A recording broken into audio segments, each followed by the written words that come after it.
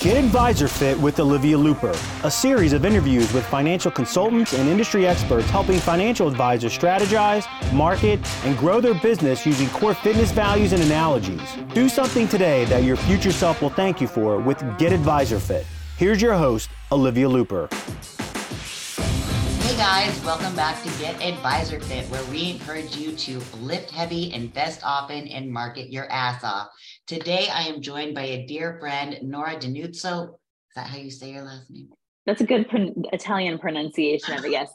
DiNuzzo if you're feeling spicy in Italian, just DiNuzzo if you're American. Okay, Lora DiNuzzo, what's the pasta on the side? I am so excited to have Lora here today. I met Lora in a first-gen entrepreneurs group in January, and the minute I met her, I could tell she was smart as a whip. What is it that you tell people about your age, and because you've been in advertising? Yes. So full disclosure, I'm 39. I'm approaching the big 40 this year in December. But what I say about advertising, so I worked for 15 years in advertising at agencies, independent agencies before I started my consultancy, which is called Pitcher.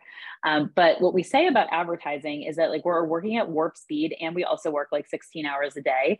So we say that we smash 3 years worth of work into 1 year as compared to some corporate companies that maybe, work a little more 9 to 5. So I have 45 years of experience and I'm 39 years old. Yes. So excuse me if you're having any qualms or questions about why Lora is here. It's because she has 45 years of experience, which is more than I could say for most of us. So Lora is the founder of Pitcher, which is a growth consultancy for entrepreneurs and small businesses under 25 million. Lora just has so much knowledge that I cannot wait for her to share with you guys today. Lora, why don't you tell us a little bit about your background and specifically how you got into consulting and brand marketing? Absolutely. Well, thank you so much, Olivia, for having me. And I always enjoy talking to you in and out of first gen. So been a great community to connect me with other founders, which really is my passion. And my mission is to help founders grow their businesses at whatever size of growth you are or stage or phase of growth. The reality is that all founders need to keep growing, right? We need to keep going up and to the right. So, you specifically focus on wealth advisors and financial advisors. My background is pretty broad.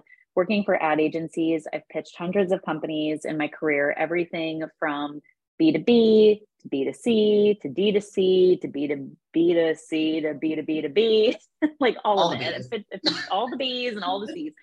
And all the D's. So I've pitched it all. And it's been really interesting to just get that window into all of these different types of businesses and everything from big businesses to small businesses, how big businesses grow, how small businesses grow. The thing of an agency, though, the way an agency model is structured is a little bit antiquated and it really doesn't work for small businesses. So what I found is over time, I really had this passion to work on startups, to work on innovation. I worked on several innovation projects, like new product innovation for Fortune 500 companies. And I really wanted to be able to do that in the startup space. But the reality is when you have an agency, an ad agency of 20, 50, 100, 200, 500 people, that's a big payroll to carry. That's a lot of overhead. That's a building with a lot of lights and beer pong, fridge and table and all of the fun things that are in ad agencies or in tech companies, right? That keep people there and happy and entertained. And so, what happens then is agencies can't really work with small businesses. They're not structured to do that, So when I would have a small business approach me at the ad agency, they would usually say, hey, we're in Series A or B, we got some investment, but we're scaling, we got $50,000, $100,000. And I would say, well, if you don't have $250,000 or $500,000, can't help you, which stunk. And I was always trying to get creative. And I talk a lot now about getting creative. And if you're hearing something rattling, it's my heat vent because it's cold here and it was hailing a few minutes ago. Olivia's in Florida. I'm in Pennsylvania where it's hailing. Thank you. Almost in May. But anyway, so if you hear a little rattle, that's a good old heat kicking in. You got a rattlesnake on your desk. Yeah, right. So what I always kind of got frustrated about was like, hey guys, here's this really cool robotics company that's in Series C. Here's this really cool, other startup that we'd like to work with. And, it sounds like something like our team would really enjoy. Like, could we maybe do a sandbox team, which is like a younger team? Like, could we have some of our junior people work on this because it's something they're really passionate about? I remember there was one we were pitching that was like a goat milk farm. They made like goat milk ice cream, and it was like everything was about goats. I was like, oh my gosh, goat memes, like that'd be hilarious. Like, wouldn't like 20-year-olds want to work on that, or maybe it's just a SWAT team. It's just a strategist and a creative director, not a whole team. Like, could we get creative with how we staff this? And it was always like, no, we'd rather you pitch bigger things. And I get it, right? Because like every business has a way that they grow. And so that's how agencies grow, is by, pitching bigger and bigger stuff. But for me, because my passion was always in small business, I kind of kept butting up against that wall. And I was like, you know what? I wonder if I could go off on my own and like really activate that passion I have to help small businesses grow. And also kind of just like Robin Hood it, right? Like take what I see big businesses doing to grow and apply that to smaller businesses. And I think the thing about founders and small business is that we don't know what we don't know, like I'll use robotics as an example because I live in Pittsburgh, Pennsylvania. It's the home of Carnegie Mellon University. It's like a robotics epicenter. So last year I worked on a couple of robotics projects, and I remember talking to one of the clients and just saying like, robots, beep boop. I don't know anything about that. I've been pitching lollipops and ramen noodles, and I don't know anything about robots. And one of the founders was like, that's fine. Like, I'm a PhD in robotics and you have some sort of degree in marketing. So let's teach each other. And that's just the thing, is like, while most founders are getting their credentials and their credibility and the thing that they're really good at, guess what you didn't have time to get? An MBA, a marketing degree. And that's totally fine. Like, and we're talking to advisors here, like, you guys know so much more about finance than, well, Olivia now knows a lot about it, but I know nothing about finance. Really, it's the first thing I outsourced in my own business. Like the second I had to balance my own books, I was on a phone finding a bookkeeper because, we don't know what we don't know. And so I think that's totally fine for people to admit to the fact that they don't know how to do marketing. They don't know how to do branding or strategy or positioning. You know what? I don't know how to do finance, IT, operations, HR. We only can have like so many zones of genius. Like if you're familiar with that concept, I love that concept because it's like, all right, that makes so much sense. Like we can only be a genius at 2, maybe maximum 3 things. Like when are we going to become a genius at all the rest of the stuff? So yes, identify your own zones of genius and then outsource the rest. And so that's a lot of what my company is doing, is like, we're the zone of genius for marketing and brand strategy and growth. And if that's not your zone of genius, you can call us and we'll help you. See, that's exactly why we wanted to have Nora over here today, because we can get stuck sort of in our own zone of genius, right? In the financial services space. And that's great. We know it day in and day out. We see it, but at least as a marketer, and I'm sure as a financial advisor marketing their company, we like to get an outside perspective to say, hey, what are we missing here? We can get very focused on 1 or 2 things, or, a set way of thinking about the way we should be marketing.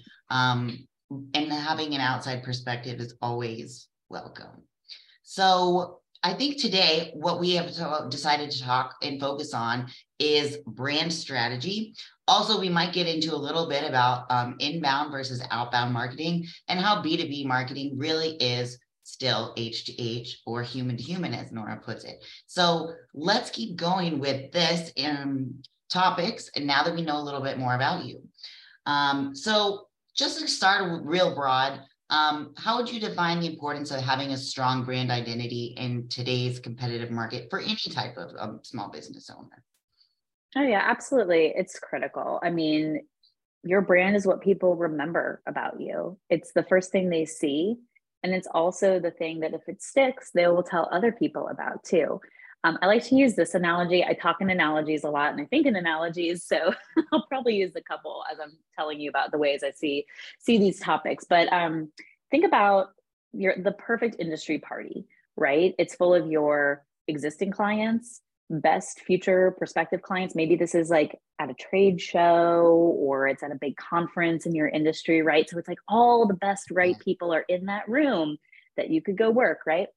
But you're sick. Spicy. I like it. Yeah, but you're sick or you're on vacation and you cannot be there. But, you know, you've got people that know you that are there. So then when someone brings up the very thing that you do, I'm going to use Olivia as an example. So Olivia's sick. She can't go to this amazing industry party, but like her clients are there and her maybe clients are there. And so someone says, you know, what I really need is someone who could help me with my content strategy for my wealth advisory. I'm stuck and like, I can't write all the content myself and I don't know what to do. And then someone pipes up, oh, well, do you know Olivia Looper from Lexicon? Because that's exactly what she does. And you need to call her. Okay, boom, pause, freeze scene. Okay, there. Someone just said her name and they said the name of her business. There was no business card. There was no website. There was no pitch deck. There was no presentation. There was no nothing, no visual aid, no nothing to help make that like pitch, right? It was just somebody saying Olivia's name and the name of her business. That's it. That is what happens so much of the time when we get referrals, when we get people going to bat for us, advocating for us, right? Like we're not in those spaces and places, but like those people that know us and know what we do are looking out for us and they're looking for opportunities to tell people about us. This is like your ideal scenario, right? Is that you just get a bunch of referrals and you never have to do any marketing. But, you know, one thing that I've written about this and I got some kind of like funny pushback about it on LinkedIn. And I sent this to Olivia, was about this very topic and like your name, the name of your business, right? So in that example I just shared, what if Olivia had named her business Olivia Looper Consulting? And it was like, you know, you really got to talk to my friend Olivia Looper from Olivia Looper Consulting. It's like, that just sounds so funny. You know what I mean? It's like, and I think that's like an old school way of thinking about it, is naming your company after yourself. Like, you know, back in the day when everyone was doing their marketing and their work more in proximity to their local community, you know, like people aspired to have their name on the door, to have their name on the building, right? Like dentists and lawyers and wealth advisors and all of those people that are in service-based businesses, advertising agencies, right? You know, like Ogilvy or, you know, any of the acronyms like BBDO, like any of that, it was all, you know, men, white men who wanted their name on the door. They worked hard to get their name on the door. That's what you did. Now though, we're not really doing business necessarily in proximity. If you're licensed, you know, as a financial advisor or as an insurance agent, like you can work in any and all states that you're licensed in. There's nothing that says like you have to be in proximity. In fact, most of my clients, I've now worked with like over 50 businesses since I started. Almost none of them are in Pittsburgh, Pennsylvania, where I am. Right. They're all over the country. They're in LA, they're in New York, they're in Minneapolis, they're in Canada, they're in the UK, they're literally everywhere where I am. And so the name on the door doesn't mean as much. You don't even see the door. The door is not even a physical door. The door is there's like no door. My house. You know what I mean? There's no door. And like, what does your name mean to somebody? Like if they didn't know you from your own community and seeing you like, you know, out in the community doing your thing, like they don't really know you from anyone, and your last name doesn't like impart any sort of meaning, you know? So I challenge people to think about that. And I've had people, especially coaches, like a lot of coaches name their business after themselves because like they are their product, right? Like you're buying the coach. But like, what is the consumer actually buying? Like, what is your client actually buying? They're not, yeah, they are buying you and your brain, but they're buying like the outcome. They're buying the output. They're buying like the feeling you're going to give them. Like they're buying the emotional benefit of like what you're providing. And I know we have a shared friend, Brian Hoon, that has an advisory, and his is called Reflective Wealth. And it's like, it's all about for people who have like kind of burnt out and are feeling like, you know, they like can't go on. It's like, it's a moment of like reflection to like reflect on yourself and like, what do you even want in your life? Like look in the mirror, like who are you today? And like, what do you want out of life? Like reflect on that. And so then it's like, okay, well, reflective wealth is about like that process of like kind of figuring out like who you are and what you want, you know? So like, that's a great name that embodies like the outcome for the person, the emotional benefit for the person that's buying Brian's advisory firm. So I think that's something I try to challenge people. And it's not always that we need to rename something. Like if the business has longevity, like a rename could hurt you, right? Like, and it's a painful process to redo. But if you're just setting out, and I know, Olivia, we've talked about this, like if you're going from a broker dealer to an RIA, you know, type of environment, like you have the opportunity to brand yourself as anything you want. So before you just slap your name on the door, the virtual door, think about like what your end customer is buying and what they want to buy. And then think about like the name is like the most important thing. Because like I said, in that scenario, no one's looking at your website, no one sees your logo, no one sees what font you're using. All they know is your name and your business name. And can they remember it? Can they repeat it? Can they remember it long enough to get out of that party and go look up your website? This is a challenge for people that have a difficult last name to spell. Like, if you have an Italian last name or a Polish last name, you're going to have that name problem anyway. I do. Like DiNuzzo, it's like lowercase I, capital N, double Z is like, who can spell DiNuzzo?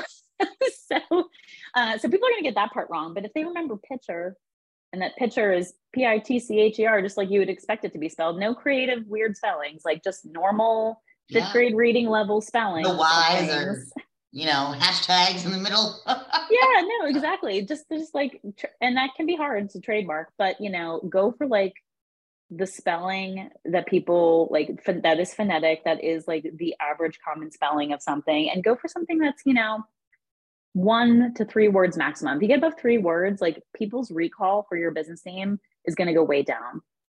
So I would say try to cap yourself out at 3 words maximum for your business name. Okay, I like that. I like all of that. Brief interlude here. We just renamed from Lexicon Content Development, which, holy Lord, why did I decide to name my business that? I have no idea. That was a terrible decision. Every time I had to tell somebody, my email, olivia@lexiconcontentdevelopment.com. Yes, it's been 10 minutes when we started this conversation. And when you go to type it, lexicon and content start with CON. So you have to think about it way too much. So con. Lexicon con. It was this was such a bad decision. But, we live and we learn. We do the best that we can. Since then, we've evolved into an advertising, more of a full encompassing digital marketing agency. So it was the greatest opportunity to change the name. Of course, we kept the logo the same.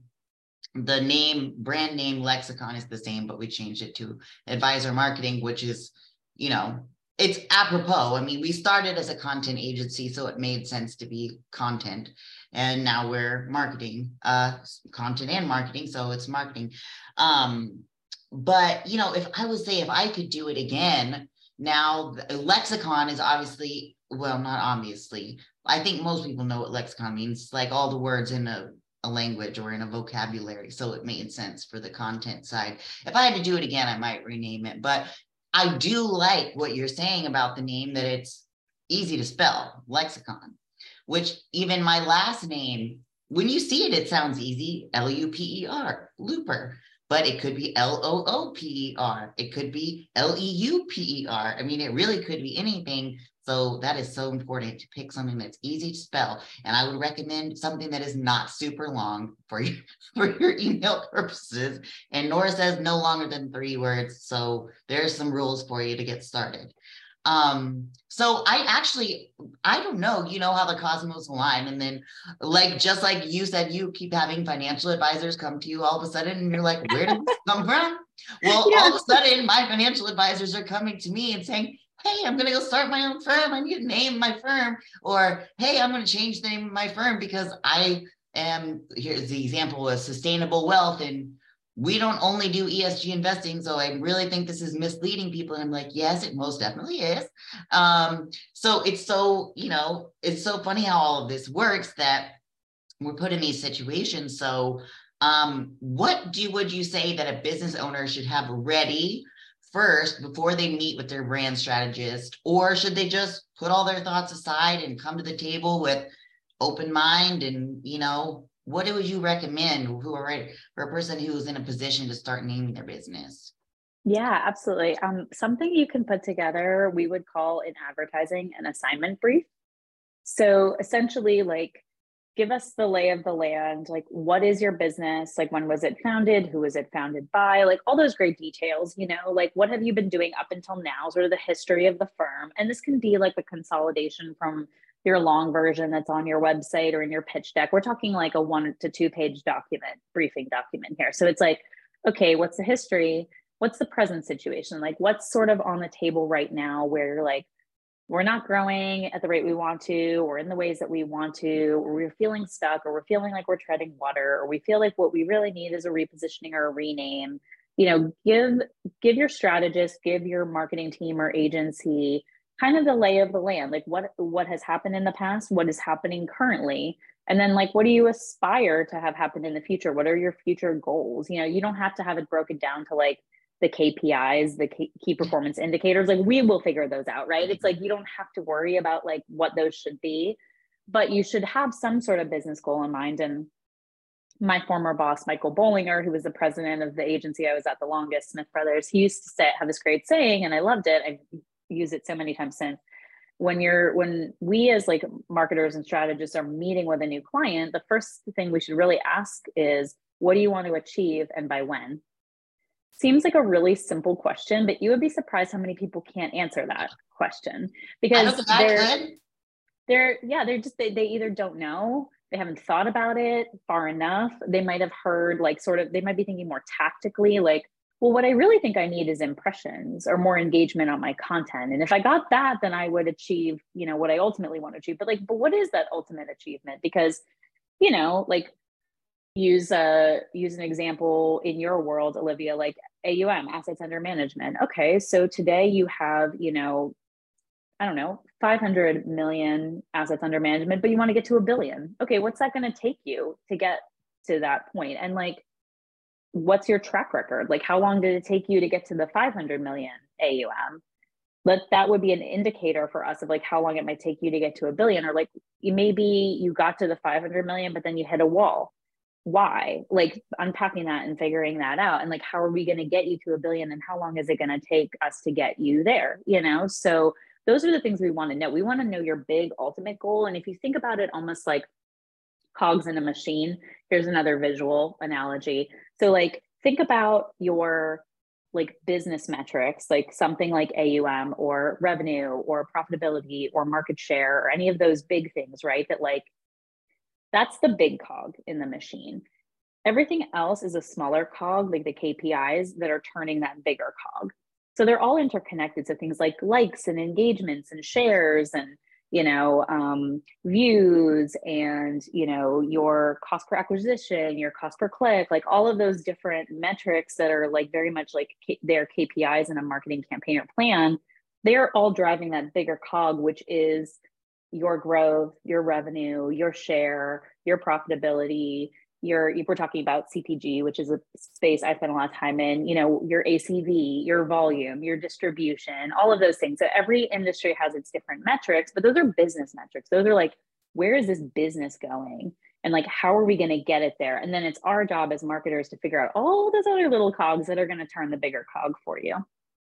Exactly. I explain it the exact same way to the advisors that I work with, because in my role as an outsourced marketer doing inbound digital marketing, the goal is to get the lead to book a call. But there are little stops along the way, almost like the little kids in Hansel and Gretel who eat the little crumbs that lead to the house where they eat all the candy and are going to be prepared for dinner. But no, seriously. I mean, there are different steps along the way, right? That we have to check and make sure, okay, is the audience getting here? Is the audience getting here? Is the audience getting here? We have to find where, we might be losing people in the sales journey, and identify what needs to be done to fix that piece. Sometimes it can be something simple like your nurture sequence wasn't hooked up to the offer that you had set up, so there was no follow-up. I mean, these are all the little tiny things that we work on, and that may not be super interesting to you, but that's how we measure their journey to make sure that they're going to get to the ultimate goal. So that's really good to know. They can kind of just put 1 to 2 pages together, a little background, a little where do you want to go? And it's funny that you said it's hard to answer that, because I was asked that question. My mother-in-law does business consulting, and she always asks this way. It's very similar. But in a year's time, when we're talking about like strategic planning or whatever, she's like, what at the end of the year would you say made this a great year? And I don't know. I always feel like I want to say a revenue goal. And I never know if that's like, is that okay? Is that okay that we're setting a revenue goal? Absolutely. But what are we going to do to get to that revenue goal is sort of what we're going to make the plan about. Yeah, and it's a really good question to ask too, because sometimes it gives you as a marketer an understanding of like, does your client have an awareness of, like, do they have a realistic goal in mind, I guess is the way I would put it. Right. So like you can actually do, and I've built one out for my previous agency, like basically an ROI calculator. Like every industry has an ROI or a ROAS, a return on ad spend, that is like common for that industry.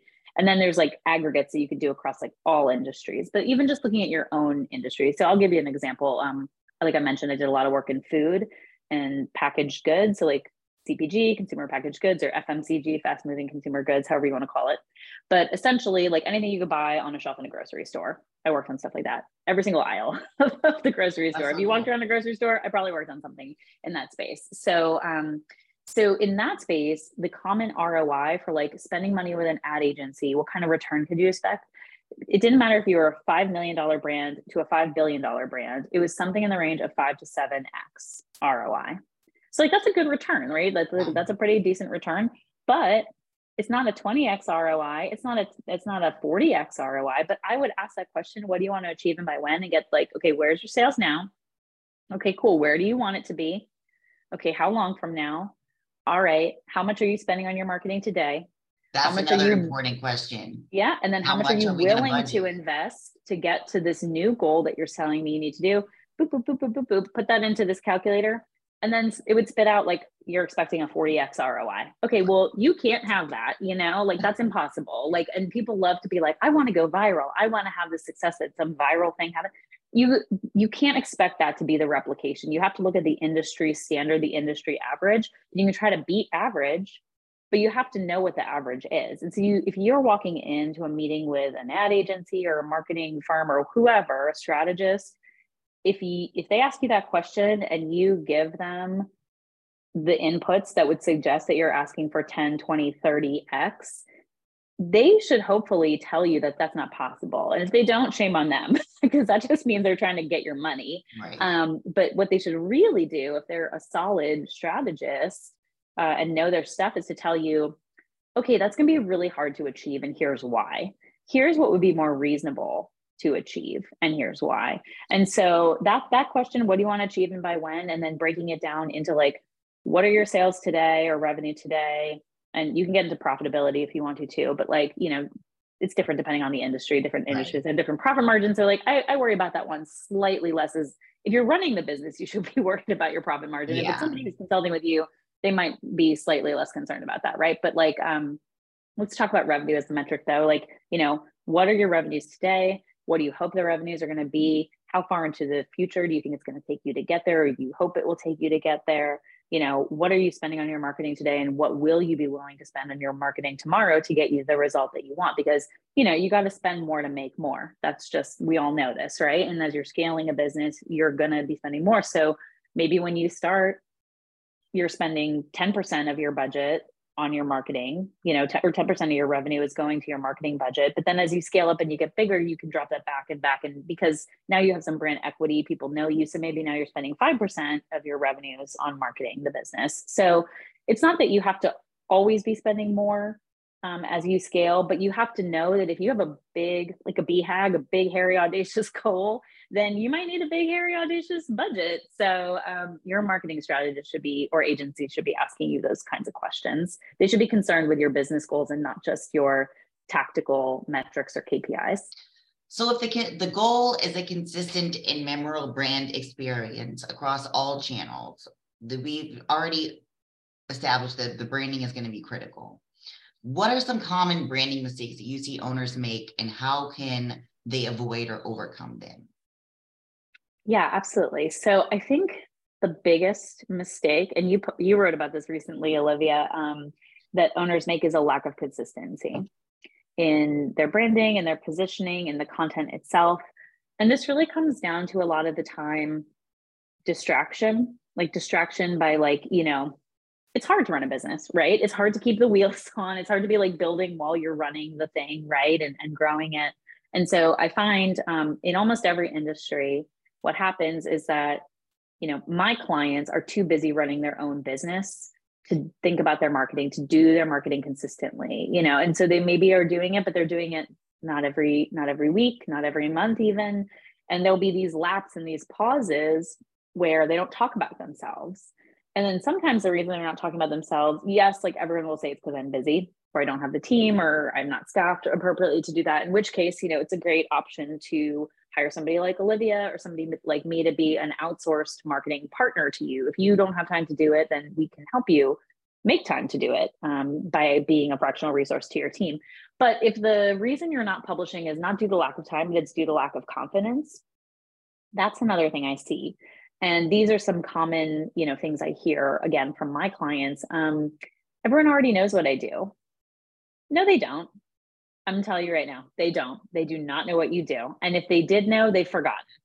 And so, well, it seems awkward and weird to have to talk about yourself all the time, be your own hype man or woman. You have to, as a founder, you have to talk about yourself, which feels like an excessive amount of the time. And it will probably feel awkward to you, especially if you're a more introverted person, or perhaps maybe you're a woman and you've been told all your life, good girls don't brag, for instance. All of these sort of things that we come up against culturally, where it's don't brag about yourself. Don't talk about yourself all the time. That's just, who wants to hear that? You know what I mean? So it's one of those two things where it's everyone already knows what I do, or no one wants to hear me talk about myself all the time. And neither of those things is true, because only you know everything about your business. Everyone else knows almost nothing about your business. And, everyone's got their blinders on. It's like if you've ever spent any time in New York City and you're not from New York, and everyone is rushing around, rushing, it seems like everyone's really rushing, and they're not really very friendly. They're not really nice. But you know why? It's because everyone's got their blinders on. They've got to get to their meeting. They've got to catch the subway. They've got to get their kids. They've got to do whatever. And they've just got those blinders on, and they're just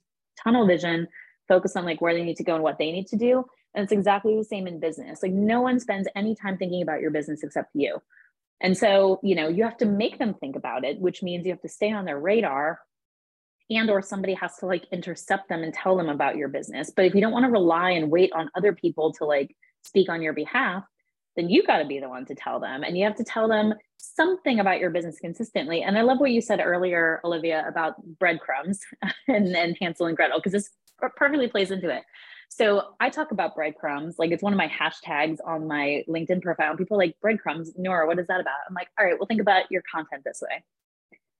Your whole story about your whole business and everything you do, every little thing that you do, right? Think about that as a baguette. If I was to sit down, as much as I love bread, and I'm not gluten-free, thank God.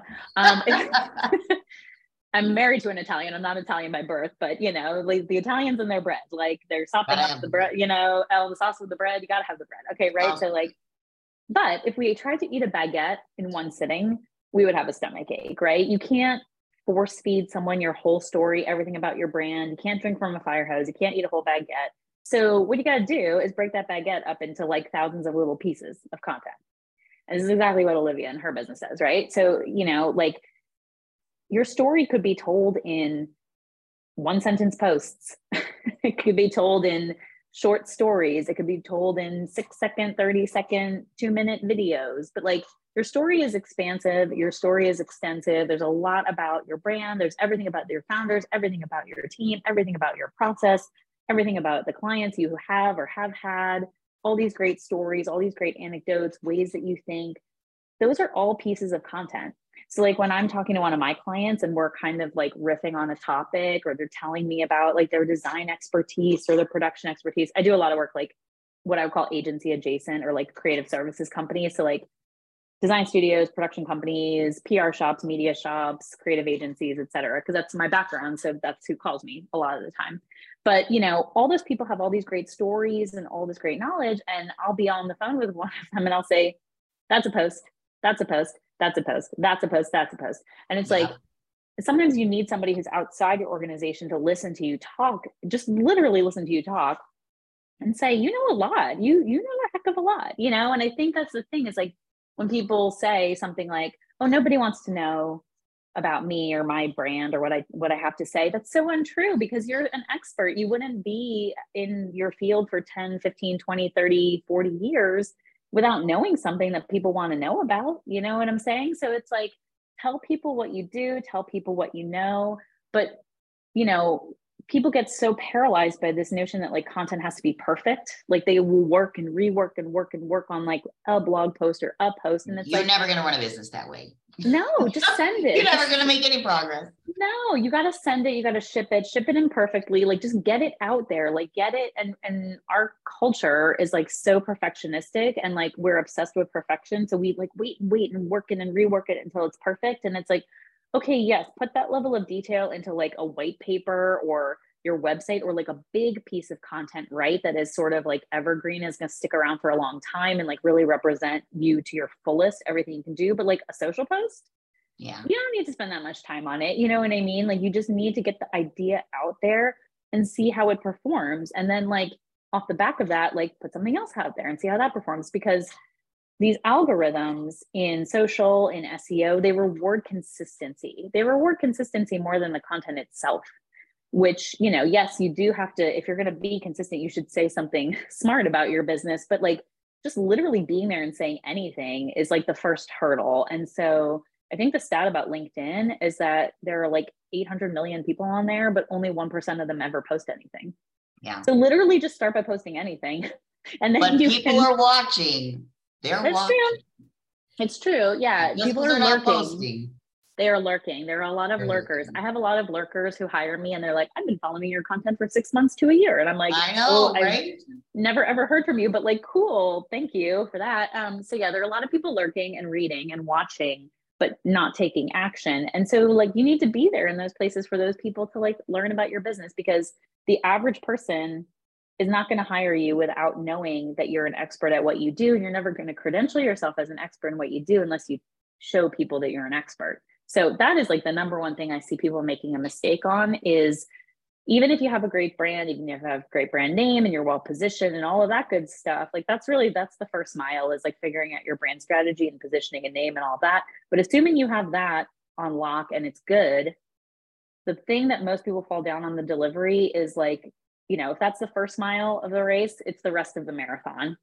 People fall down and get tired and take a nap during the rest of the marathon because it's a slog, and because, you know, client stuff intercedes and gets in the way, or vacation or this or that or any number of things. So it's like, you have to be ready to like have this be like an endurance run. And I'm not even a marathon, like an ultra marathon. Mm-hmm. This is like months and years worth of work that you're building up to, like in terms of your credibility. So yeah, when I see people like start a content series and just literally stop and cut it off, and then they don't resume for like, you know, 3 months or 6 months because it's tax season or it's this season or that season of business or life, it's a shame. And I've like represented ad agencies to like the search consultants, which are sort of like these third-party brokers that broker these, you know, big pitch reviews between big businesses and the ad agencies that would go after them.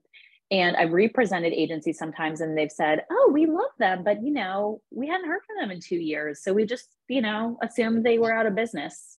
So that's the danger. If you don't stay in front of your target audience, like people are just, not only will new people not know who you are, which is a miss, but like the people who do know you will just like assume that you're done.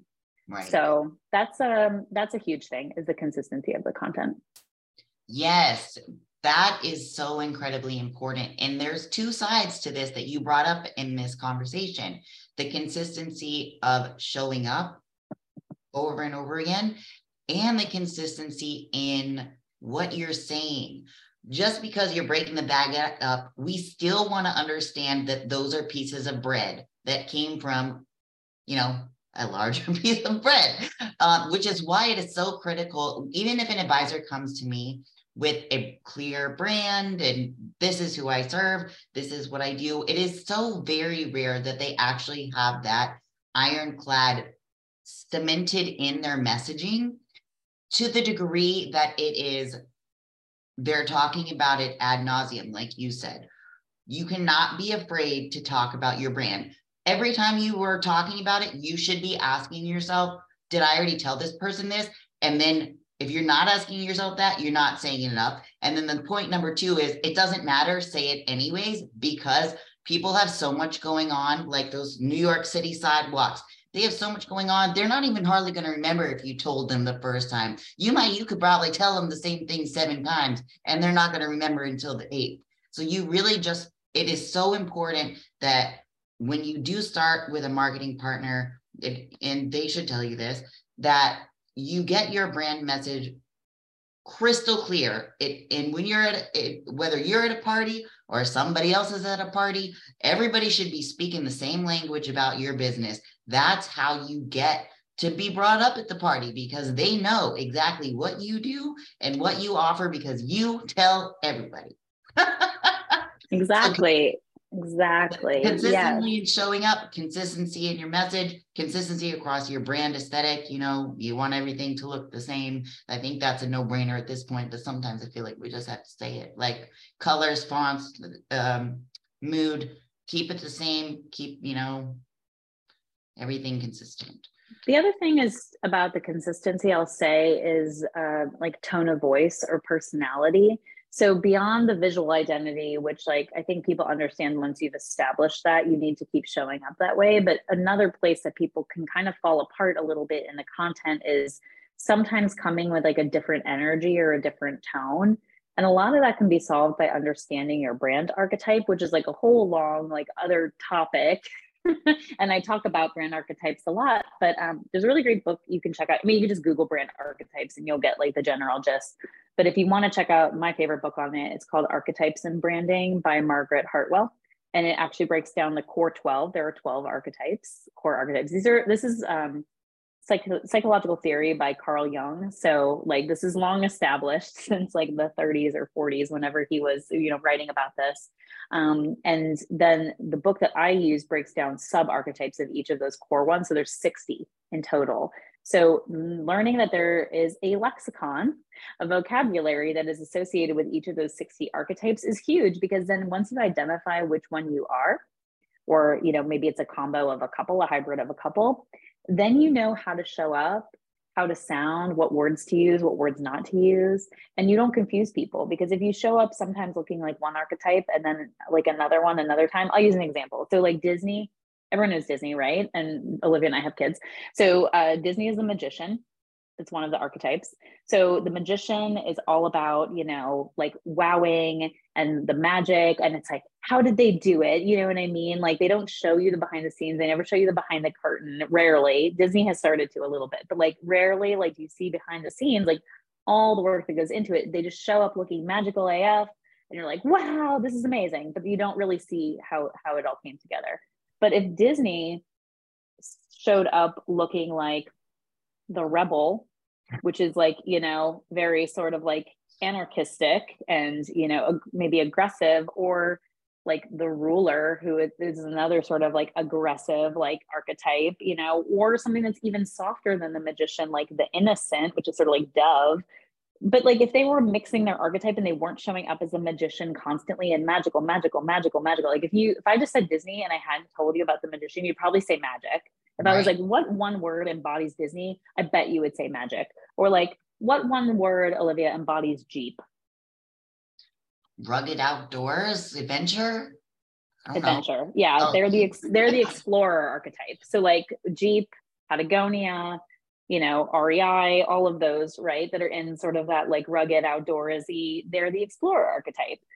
So, you know, if you embody a different like persona or a different attitude every time you show up, that's confusing. Like it just confuses the brain of the consumer. Like, wait, the last time they showed up, they were really magical. And this time they showed up, they're like really aggro. And what is going on? This is the same you brand? Know, I've done this before too. And I'm like, what did I mean, I'll be in a mood or something and I'll post something and I'm like, that was not on brand. Like that was unicorns and rainbows. And that's not really me. And I'm like, well, okay, noted. Don't do that again.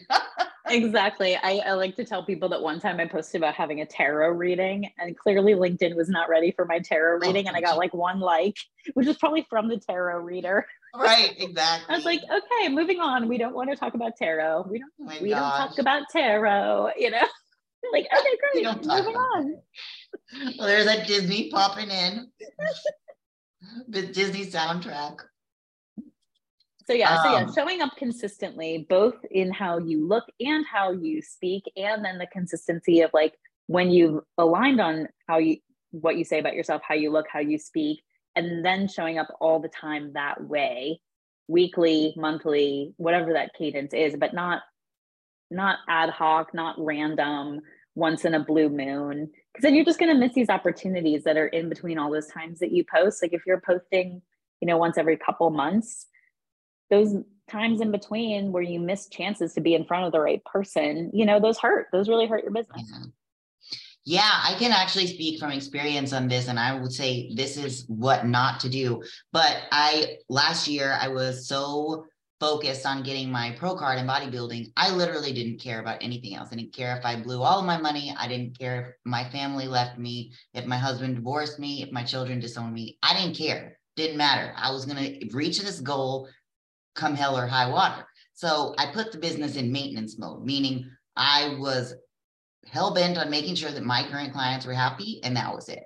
I did no marketing on purpose, but let me tell you, okay, so then I earned my pro card in July. I did my first pro show in September. I had enough body fat for my brain to work again by like Halloween.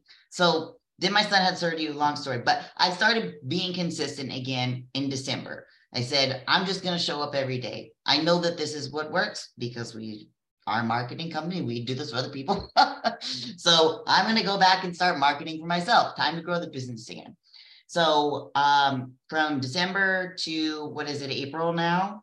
April. So I would say from December to about February, it took to get the bus moving. Like, okay, now we're actually getting some traction again. People are noticing. Some of my old clients are like, hey, where you been? Whatever. And then, so it took about 3 months. So that's why I always say if you are wickedly consistent, you have a decent brand message, and you ask for the next step, you have CTAs, you actually have some sort of funnel in place, you can start generating leads pretty quickly, but 90 days is a good approximation, I feel like. And since then, in that period, since December, I booked more calls than I did in the entire year before, because nobody knew where the hell I was. Nobody remembered that I was even still here unless you were my current client. And even I had one of these guys that I was talking about who said he's leaving his firm, he's going to start his own. He said, hey, just so you know, I'm calling because you're top of mind. You'll see you on LinkedIn every day. Love your stuff. I'm into fitness too, and blah, blah, blah, whatever it is. So you just really cannot undervalue the power of those things in the digital space. And I think that this is pretty common these days. It's pretty prevalent in the space, but showing up as yourself, as a human. And I know that's something that we wanted to touch on, in this episode today, is how can business owners maintain the human element in their branding and marketing efforts? Yeah, I think that's a really great point. And especially in B2B selling, we sometimes forget that, right? That it's humans behind the scenes still, as of today, as of the airing of this show, 2023, it's still more humans running things than robots in most industries, although we're seeing a lot of evolution, I guess, in that space. But still, a human being wants to talk to another human being, in this case, like advisors, about their money, right? Money is an emotional topic. It's a sensitive topic. I don't yet want to just talk to a robot about my money. I would like to talk to a human, please, So when you think about it that way, it's a human being buying from another human being, wanting to work with and collaborate with another human. And so we have to bring humanity and emotion into our process. When we strip humanity and we strip emotion out of our selling process, and we just think about the rational benefits, the RTBs, right? Like the reasons to believe or buy this product or service, that's accessing a part of our brain, like the rational part of our brain, that is really about like essentially like, what do you do, right? But it's not getting at the why, and the why is what everyone cares about, and the why is emotional. And so if you've ever seen Simon Sinek's talk, Start With Why, the golden circle, like that's an important one to go back to. Is like, if I asked you today, like, why are you in business? Like, how do you answer that question? Like, if you can't off the top of your head say why it is that you're in business or why you're serving who you serve, like that's problematic. That's a real big problem for your brand. You know, for me, my why is that I believe that small businesses deserve to grow too. Big businesses get a lot of attention, a lot of growth, but I believe that small business is essential for our economy and for our world to thrive. And so Yeah. that's my why, is that I don't think small businesses get enough attention, and I have skills that can help those businesses grow. So that's my why, is I want to help small businesses grow. So like, I think most people, now that I've been hammering that for the 18 months I've been in business, if you ask somebody like, well, what is Nora doing with Pitcher? They would say, oh, well, she's helping small businesses grow. So like, your why should be front and center in your brand. It shouldn't be buried below the fold, you know, like 3 or 4 pages into your website where you start with like what we do and how we do it and all the technicalities. And then somewhere buried deep down is like your founders and their founder story and why the heck they're doing what they're doing. And maybe like in something like wealth advisory, you're thinking, oh, well, I mean, everyone's doing it for money. And that seems like a poor reason to say, right? That we're all just trying to get rich. But like, but there's got to be another reason, right? It's like, well, why are you doing wealth advisory your way? What's your Yeah. flavor of advising? You know what I mean? And like, why do you care about your clients? Like, why should they, you know, let me swear here, but like, why should they give a shit? You know, like you have to tell them why what you do is different. And if you think about it, I love this, like a comparison too, and this was published several years ago, but it still holds true, if not even more so now, is that human beings now have less than the attention span of a goldfish, which is 9 seconds. So when you think about like, why did Vine become popular and now it's TikTok, but like, why did like these very short videos become like, or memes, why did memes become like a way that we communicate in culture? Is because people don't have any attention span. They're busy, they've got those blinders on, and it's like, okay, tell me about your brand. Tell me about your brand. And it's like, we're scrolling in this a never ending feed. And it's like, what is going to stop that scroll? What is going to stop somebody in their tracks to look at your business, to talk to you, to call you about the thing you do? Well, you got to tell them in 8 seconds or less, or they're gone. Yeah. And so the thing that's going to stop them and get them to talk to you is the why, not the what, not the how, not the rational, you know, like this whole notion of like lizard brain. Like it's very animalistic. Like, okay, if we're all like goldfishes and lizards with goldfish brains and lizard brains, like then you have to like think about how to communicate to goldfishes and lizards, not rational human beings with, you know, a PhD. Sorry to our friend Derek who has a PhD, but like, you know, most people are not operating on the PhD level. They're operating on a 5th grade reading level at best, and they have goldfish brain and lizard brain. So what are you going to do to stop them in their track with your why in, you know, 8 seconds or less, and get them into your funnel? It's it's a challenging exercise. So if you haven't thought about your why in a little while, I would tell you to think about your why.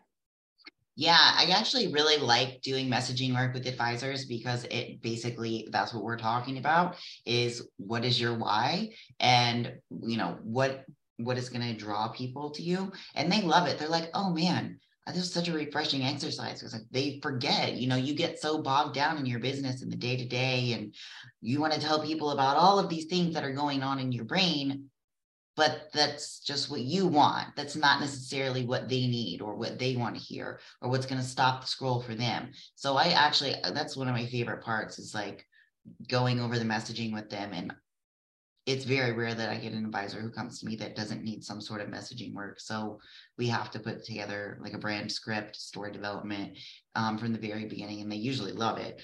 And I mean, it's the same thing with advisors too. So when they first meet with a client, a lot of the introductory work is, tell me about your big, hairy, audacious goals, and tell me about, you know, and they do the exact same thing, which is, okay, well, that might be unrealistic given your current resources, but let's try this. And so we can get to these other goals.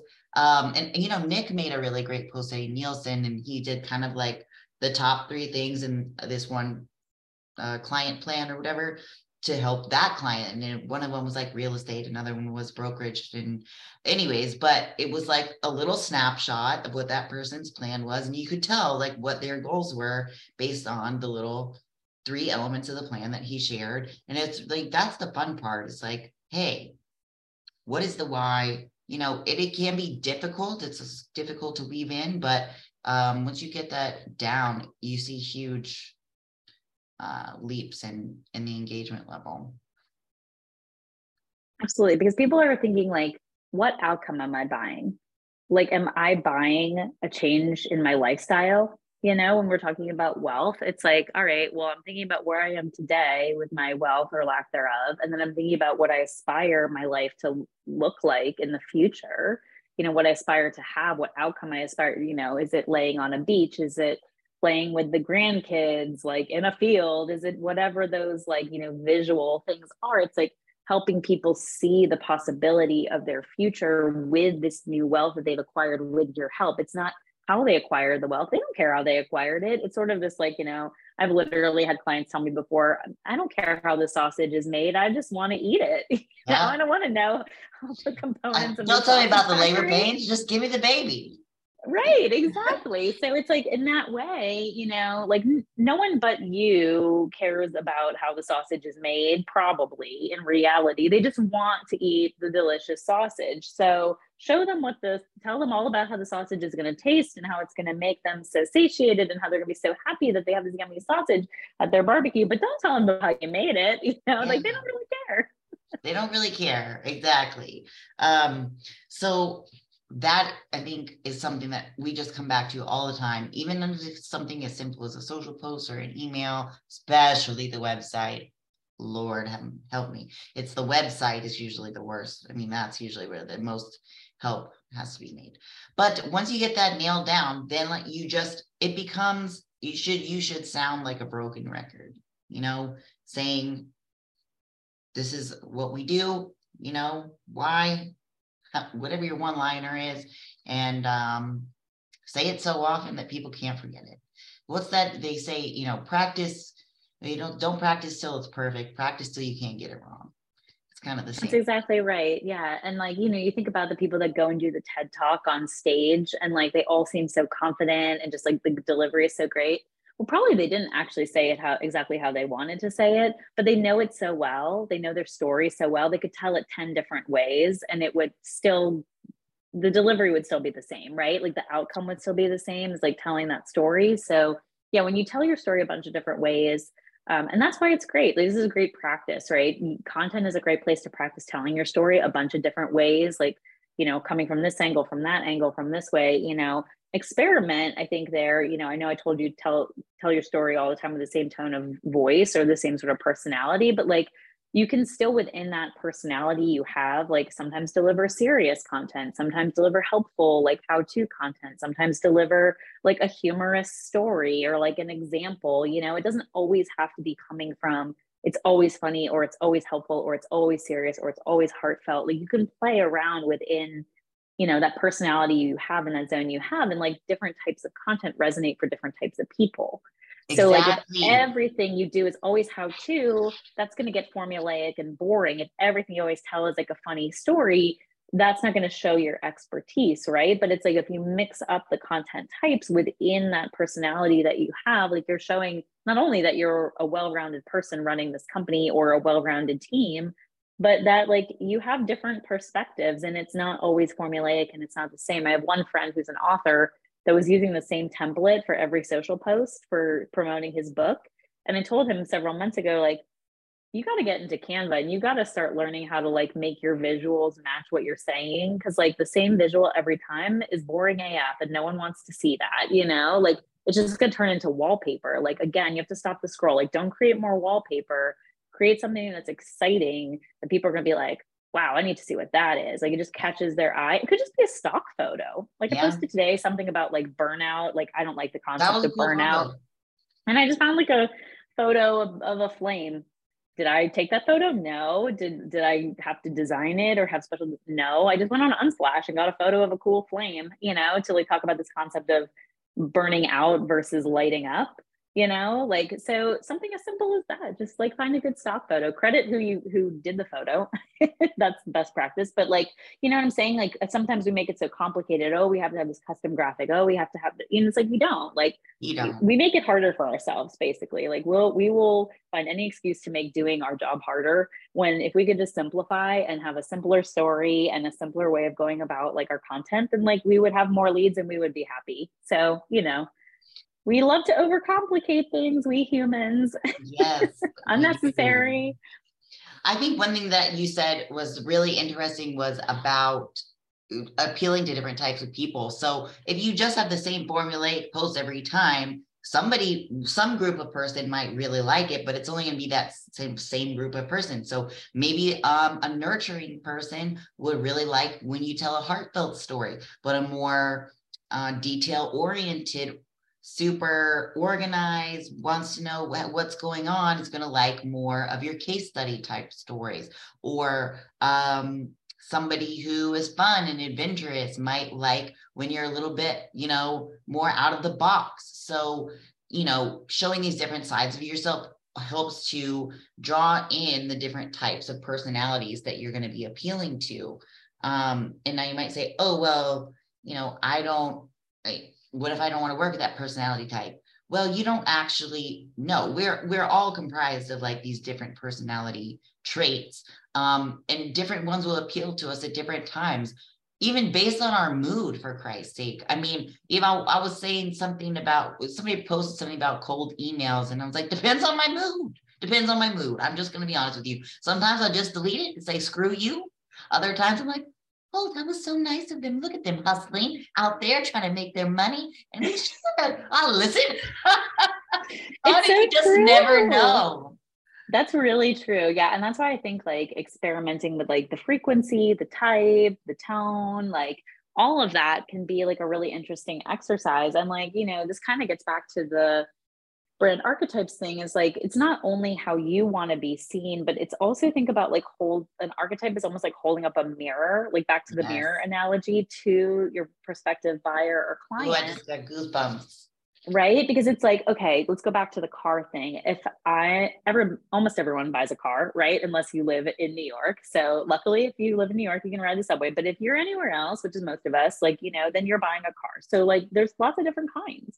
But like, what does your car that you buy and you drive say about yourself? Some people don't care. They're like, I just want something to get me from point A to B. And so that's probably something like a Ford or a Chevy. And that person probably sees himself as the everyman, which is one of the archetypes, right? It's like the Levi's and the Bud Lights and the IKEAs of the world. It's like, I'm just like one of y'all. And, I'm just going to drive the Ford made in America. Yay. Like, so that is one type of car buyer. But then there are the people that like fancy themselves to be adventurous and like, want people to see the mud on their flaps, and like they went off-roading and had this great adventure, and then ask them, oh, where did you go that was so muddy that your car Yeah. got this dirty, right? That's the Jeep. That's the explorer, the adventurous person. So like when Jeep does an ad and they're in these extreme environments, and you're like, most Jeep owners would never ever like take their Jeep up a mountain. Like we all know that, right? But that personality type wishes they could leave their desk job and go scale a mountain in their car, you know what I mean, and go off-roading and live this like rugged life, and they aspire to be that. So when you have an ad like that, you're holding up a mirror to them and saying, look what you could be if only you bought this Jeep. Or, if only you bought the Mercedes, you would look like the boss. Even if you're not the boss yet, but you aspire to be the boss. If you buy the Mercedes, you're going to look like the boss. Why do you think all these doctors in training buy Mercedes? Because they like are aspiring to be a top surgeon. They're aspiring to be a top doctor. They're still in their training, but they want people to think they're dope and then think they're the boss. So they buy a Mercedes. So Mhm. like these archetypes are holding up that mirror to someone and saying, do you want your life to look like this? Do you want to be like this? Do you want people to see you this way? Buy this thing then. Buy this program, buy this, do my advisory program, buy this car, buy this drink, buy this whatever, and you will be able to be this thing. And that's sort of like the psychologically manipulative aspect of advertising that people will call out and say this is like, a dark art. But it's true. Like, human psychology is a powerful thing. Yeah. If you think about, we all vote, we use our money to vote for the kind of person that we want to be. We're not just investing in the car we want to drive, we're investing in our image. We're investing in the kind of person that we want to believe ourselves to be. And it almost goes back to like, if your habits are a vote for the kind of person you want to be, but people vote with their money. So if you Yes. present an advisory service that shows them the life that they want, that they can have, they're going to call you, they're going to be on your calendar. That's all there is to it. So Nora, you have provided us with a wealth of information. I certainly am not going to take any more of your time today, but why don't you go ahead and tell our audience where we can find you. Of course, we'll also put her information in the show notes, but go ahead. Sure. Well, the best place to find me is on LinkedIn. So you can just look up myself, Nora DiNuzzo, DINUZZO, since no one can spell it. Or you could look up Pitcher. It's the one with the lemon, because there is another Pitcher that is a software company in Switzerland. So not that one, but the one that's a little cute lemonade pitcher. That's me. So you can look at me up either of those two ways. But yeah, LinkedIn is where you'll see most of my content and my breadcrumbs of what I talk about and how I help my clients. If you go to my website, you can do that too. It's pitchergrowth.com. So GROWTH. Pitchergrowth.com, all one word. And there you will just find a web form with like a fill in the form that says need to grow, fill out this form. So if you want to become my client, go fill that out.